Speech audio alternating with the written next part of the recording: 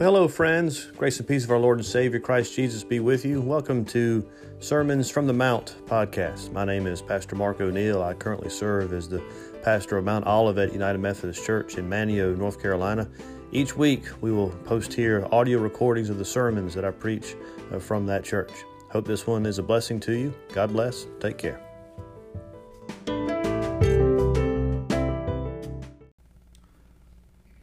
Friends, our sermon text for this morning comes from the Gospel of Matthew.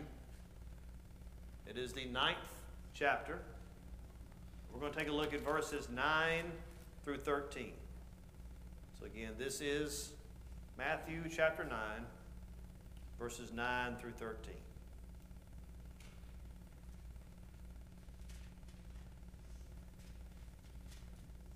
It says, "As Jesus was walking along, he saw a man called Matthew sitting at the tax booth.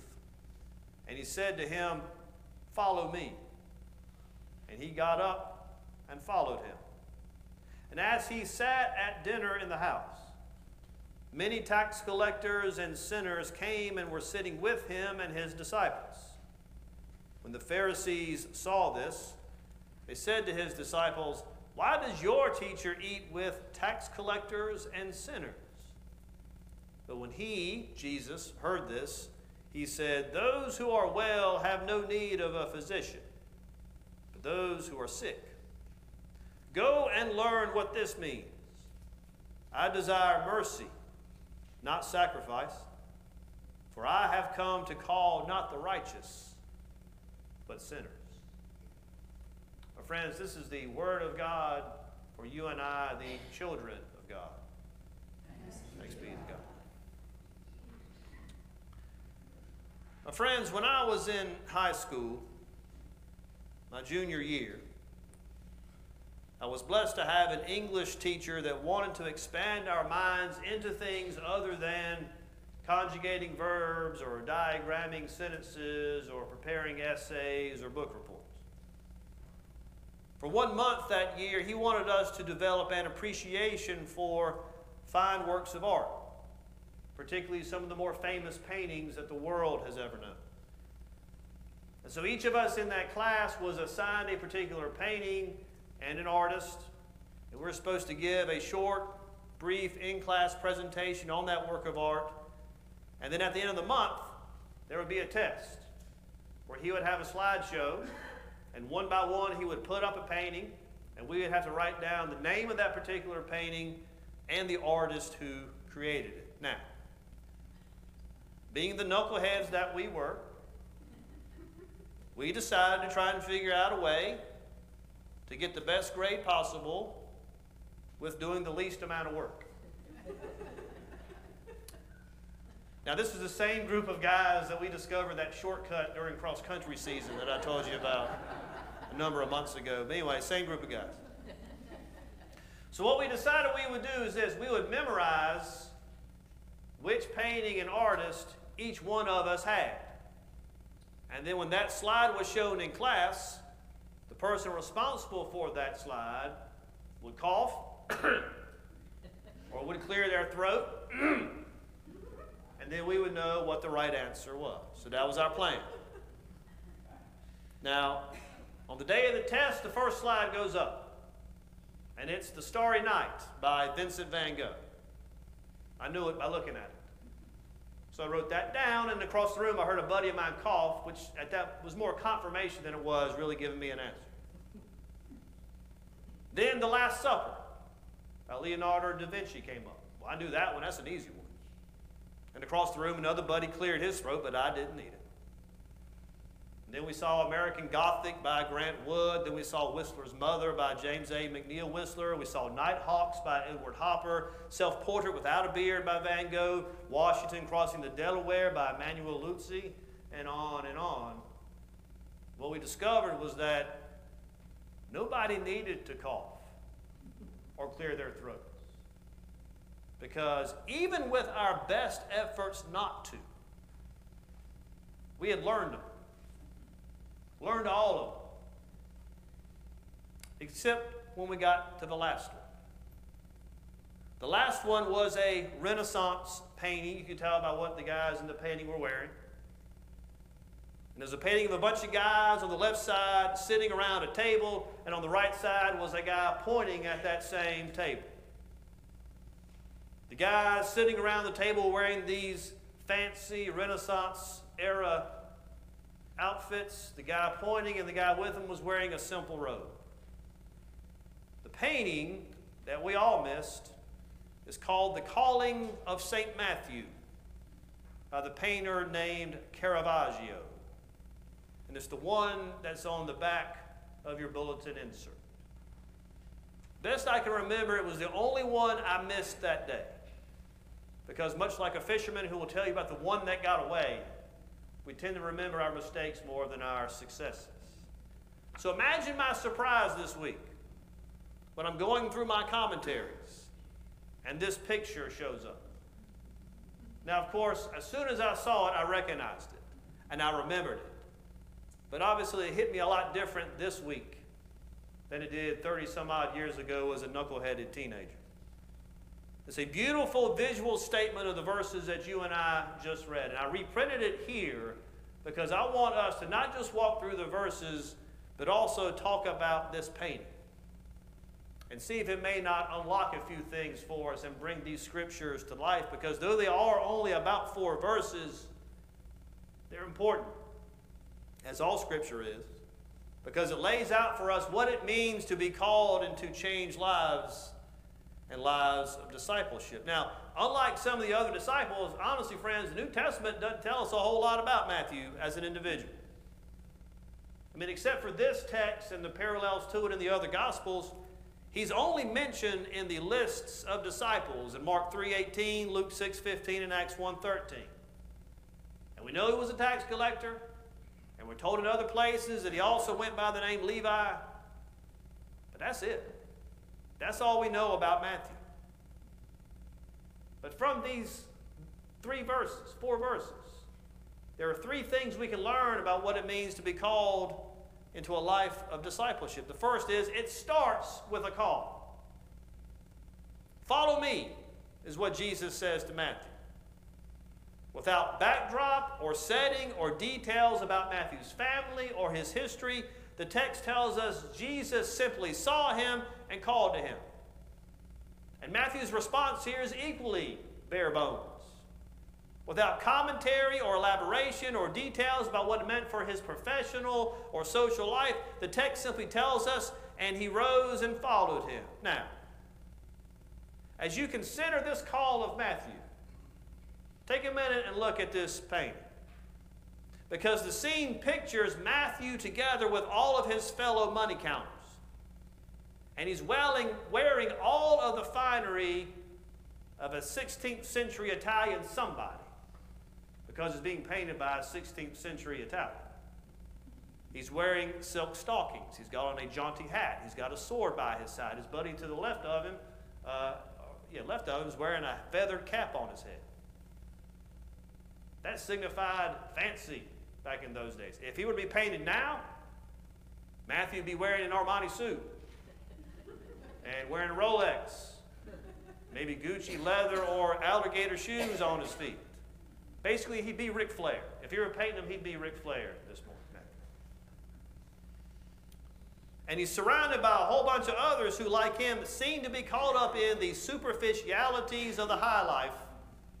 And the table they sit at is piled high with the money that Matthew had extorted from his neighbors and fellow citizens. And yet, Jesus stands with his eyes fixed on the future evangelist. His finger points towards Matthew to signal him out as one who has been specifically chosen. Matthew's not too sure, is he? He's the guy in the beard in the middle. He's pointing to himself with one hand as if to ask Jesus, "Hey, you sure you got the right guy?" Almost incredulous, isn't he? You're calling me? Yes. Friends, what Matthew was finding out here is what I hope all of us have come or will come to realize, that just as the world comes into being through the sheer act of grace, so does our spiritual life. So does our called life. So do our invitations to a life lived with Christ. They come not from the worthiness of the one who receives it, but from the pure generosity of the one who gives it. Let me say that again. Our calling into a life of Christ does not come from our worthiness to receive it. It comes from the pure generosity of the one who gives it. Paul tells Timothy in 1 Timothy 2:4 that God desires everyone to be saved. God desires everyone to be saved, even those who, like Matthew, find themselves deeply rooted in a life that is opposite to the divine will. Friends, our life with Christ cannot be thought of as a game of meriting and deserving or achieving and rewarding. It must be thought of as a grace joyfully received. So what about you? Do you hear Jesus calling to you? Do you see him pointing to you, beckoning you to follow? Because it'll look different for all of us. One of my commentaries says this. He says, now what for us is that creative and beckoning hand of Jesus? What does it look like? It might be that nagging sense of dissatisfaction, even when we are surrounded with all the things we thought would make us happy. It might be the voice of a child saying, as a steeple looms into view through the car window, why don't we go to church? It might be that strange and delicious tug we feel in the presence of holy things or holy people. It might be that line from Scripture that in an instant rearranges the furniture in our minds. It might be the experience of hitting bottom, a humiliation so profound that our illusions of self-reliance permanently vanish. Jesus can call us in many ways. In the painting, though his hand and face are arrestingly visible, Jesus is, for the most part, obscured by the body of Peter, who lurches in front of him, interposing himself, as it were, between Christ and the viewer. Look at it in your painting. Jesus is on the far right. He's pointing. Peter is in front of him. All right? Now, according to standard iconography, Peter, the rock, is symbolic of the church. And so what the painter here is suggesting is that it is primarily through the church, through the liturgy, through Holy Communion, through proclamation of the Word, through exhortations to a moral excellence, to the lives of the saints that have gone on before us. It is through the church that we experience the call of Jesus to conversion and to discipleship. Friends, the fact that you're here this morning or watching us means that you better get ready. Because Jesus is going to call you if he hasn't already.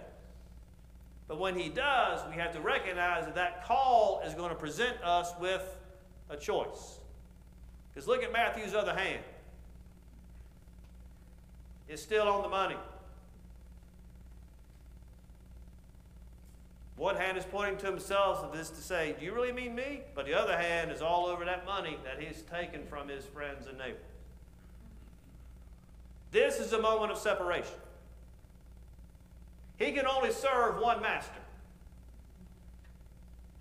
Which makes you think maybe he was talking about himself back in chapter 6, verse 24.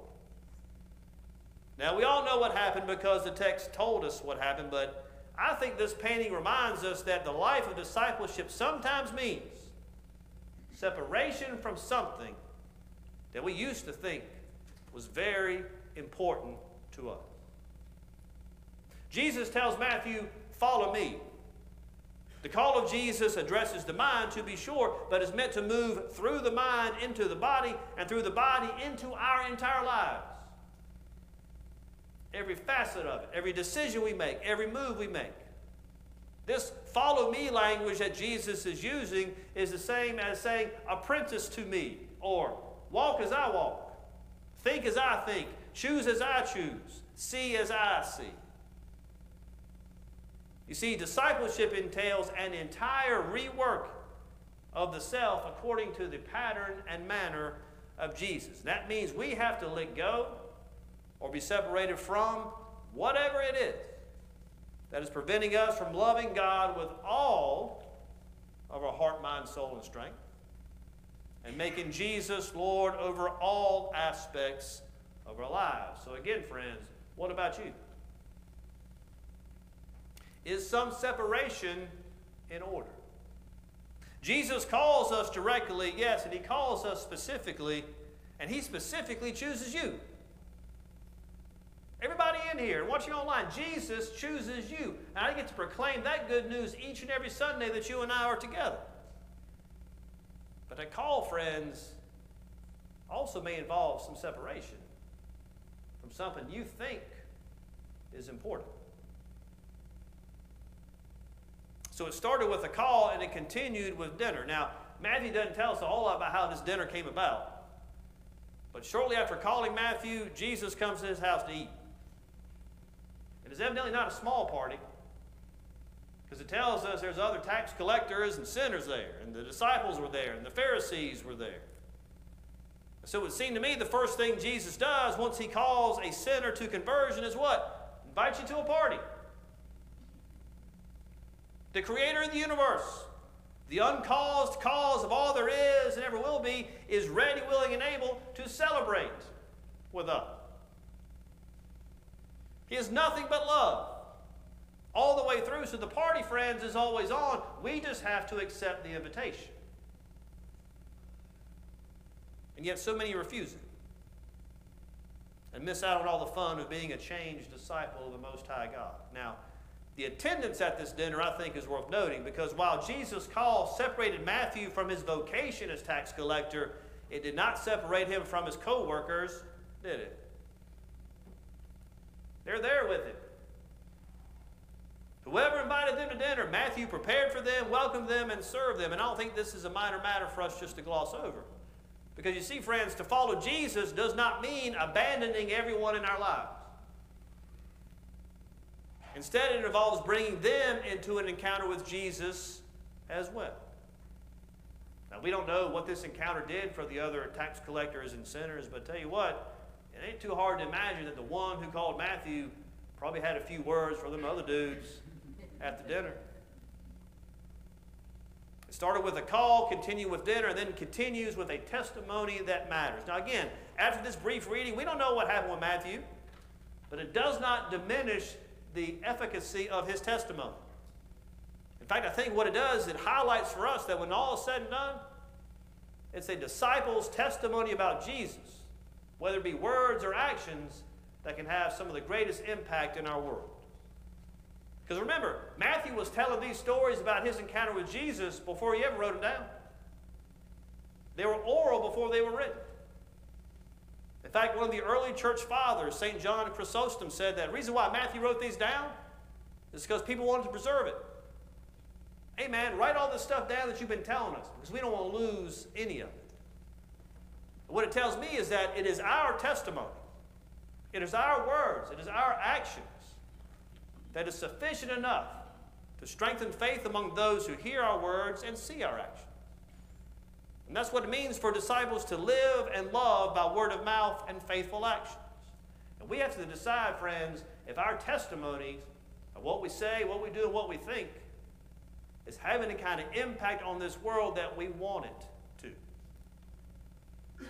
One of the ministries I was involved in during our time in Camden that I'm most proud of is when we partnered with the County Board of Commissioners and the Board of Education, and we got access to the middle school gym on Saturday nights.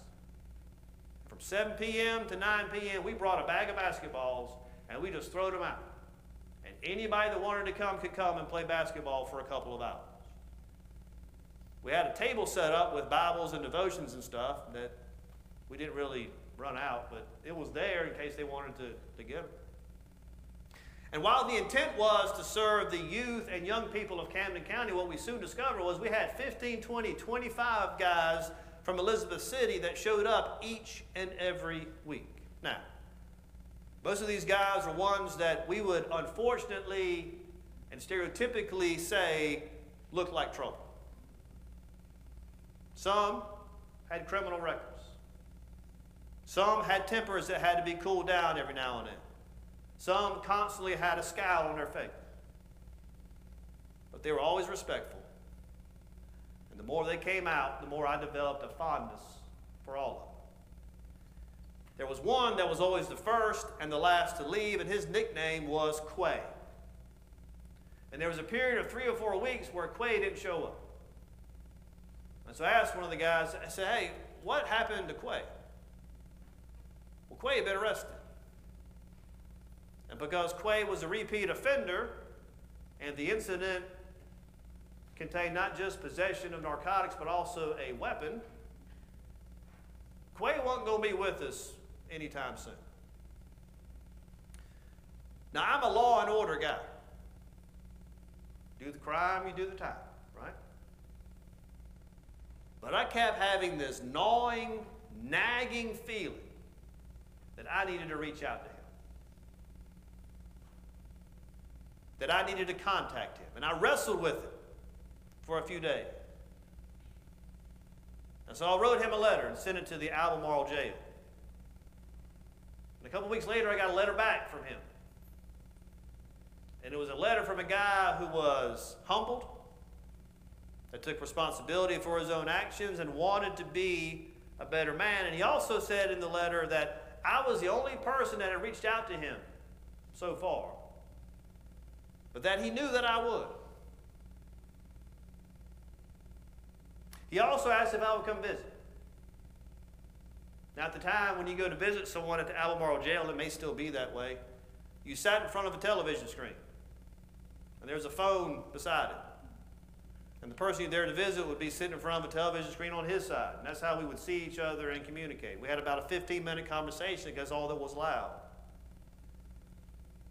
But part of that conversation was I asked him, I said, you wrote that you knew I was going to contact you. How did you know that? He said, because you came to the gym every Saturday night. And you could have been anywhere else. And you hung out with us.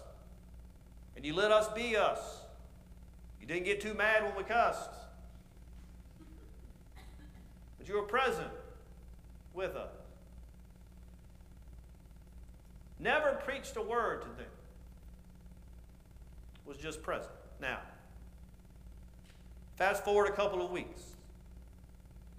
And at the end of one of our open gym nights, one of the fellows came up to me, a guy who had not said maybe 2 words to me the entire 1.5 to 2 years that we had been doing it. Always had a constant scowl on his face. I was putting Bibles into the box to take them back to the church, and he came up. And he picked one of them up. And he started running his fingers on the cover of it. And you can tell that his mind was working. He was getting ready to say something. And he opened the Bible, he started flipping through some of the pages. And without looking up, he said, you went to go see Quay? And I said, yes. And he paused for a moment and he closed the Bible.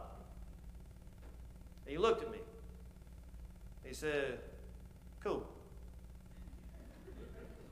He said, can I have this? I've never had one. I nodded my head and he walked off, continuing to flip through the pages of what was now his first Bible. Now, I don't know what ended up happening with him or with Quay. This was right before COVID, and once restrictions were lifted, the school wouldn't let us back in. So I don't know what happened to any of them. But what I do know is that that night, that guy wanted a Bible. Not because he had heard some great sermon preached. Not because he was in some tremendous Bible study. But because somebody was simply present. It made them dudes feel like they were cared for. And the Holy Spirit grabbed him and put a Bible in his hand. My friends, Jesus is going to call you. Jesus will invite you into a relationship with him and a whole new life. And all you have to do is to accept that invitation. And I guarantee you one thing. Once you let go and let God, as they say, not only will you find yourself transformed, but you will be a change agent for everybody around you. It starts with a call, friends. So let it start now. In the name of the Father, Son, and Holy Spirit. Well, I hope you enjoyed this week's podcast. Until next time, God bless. Take care.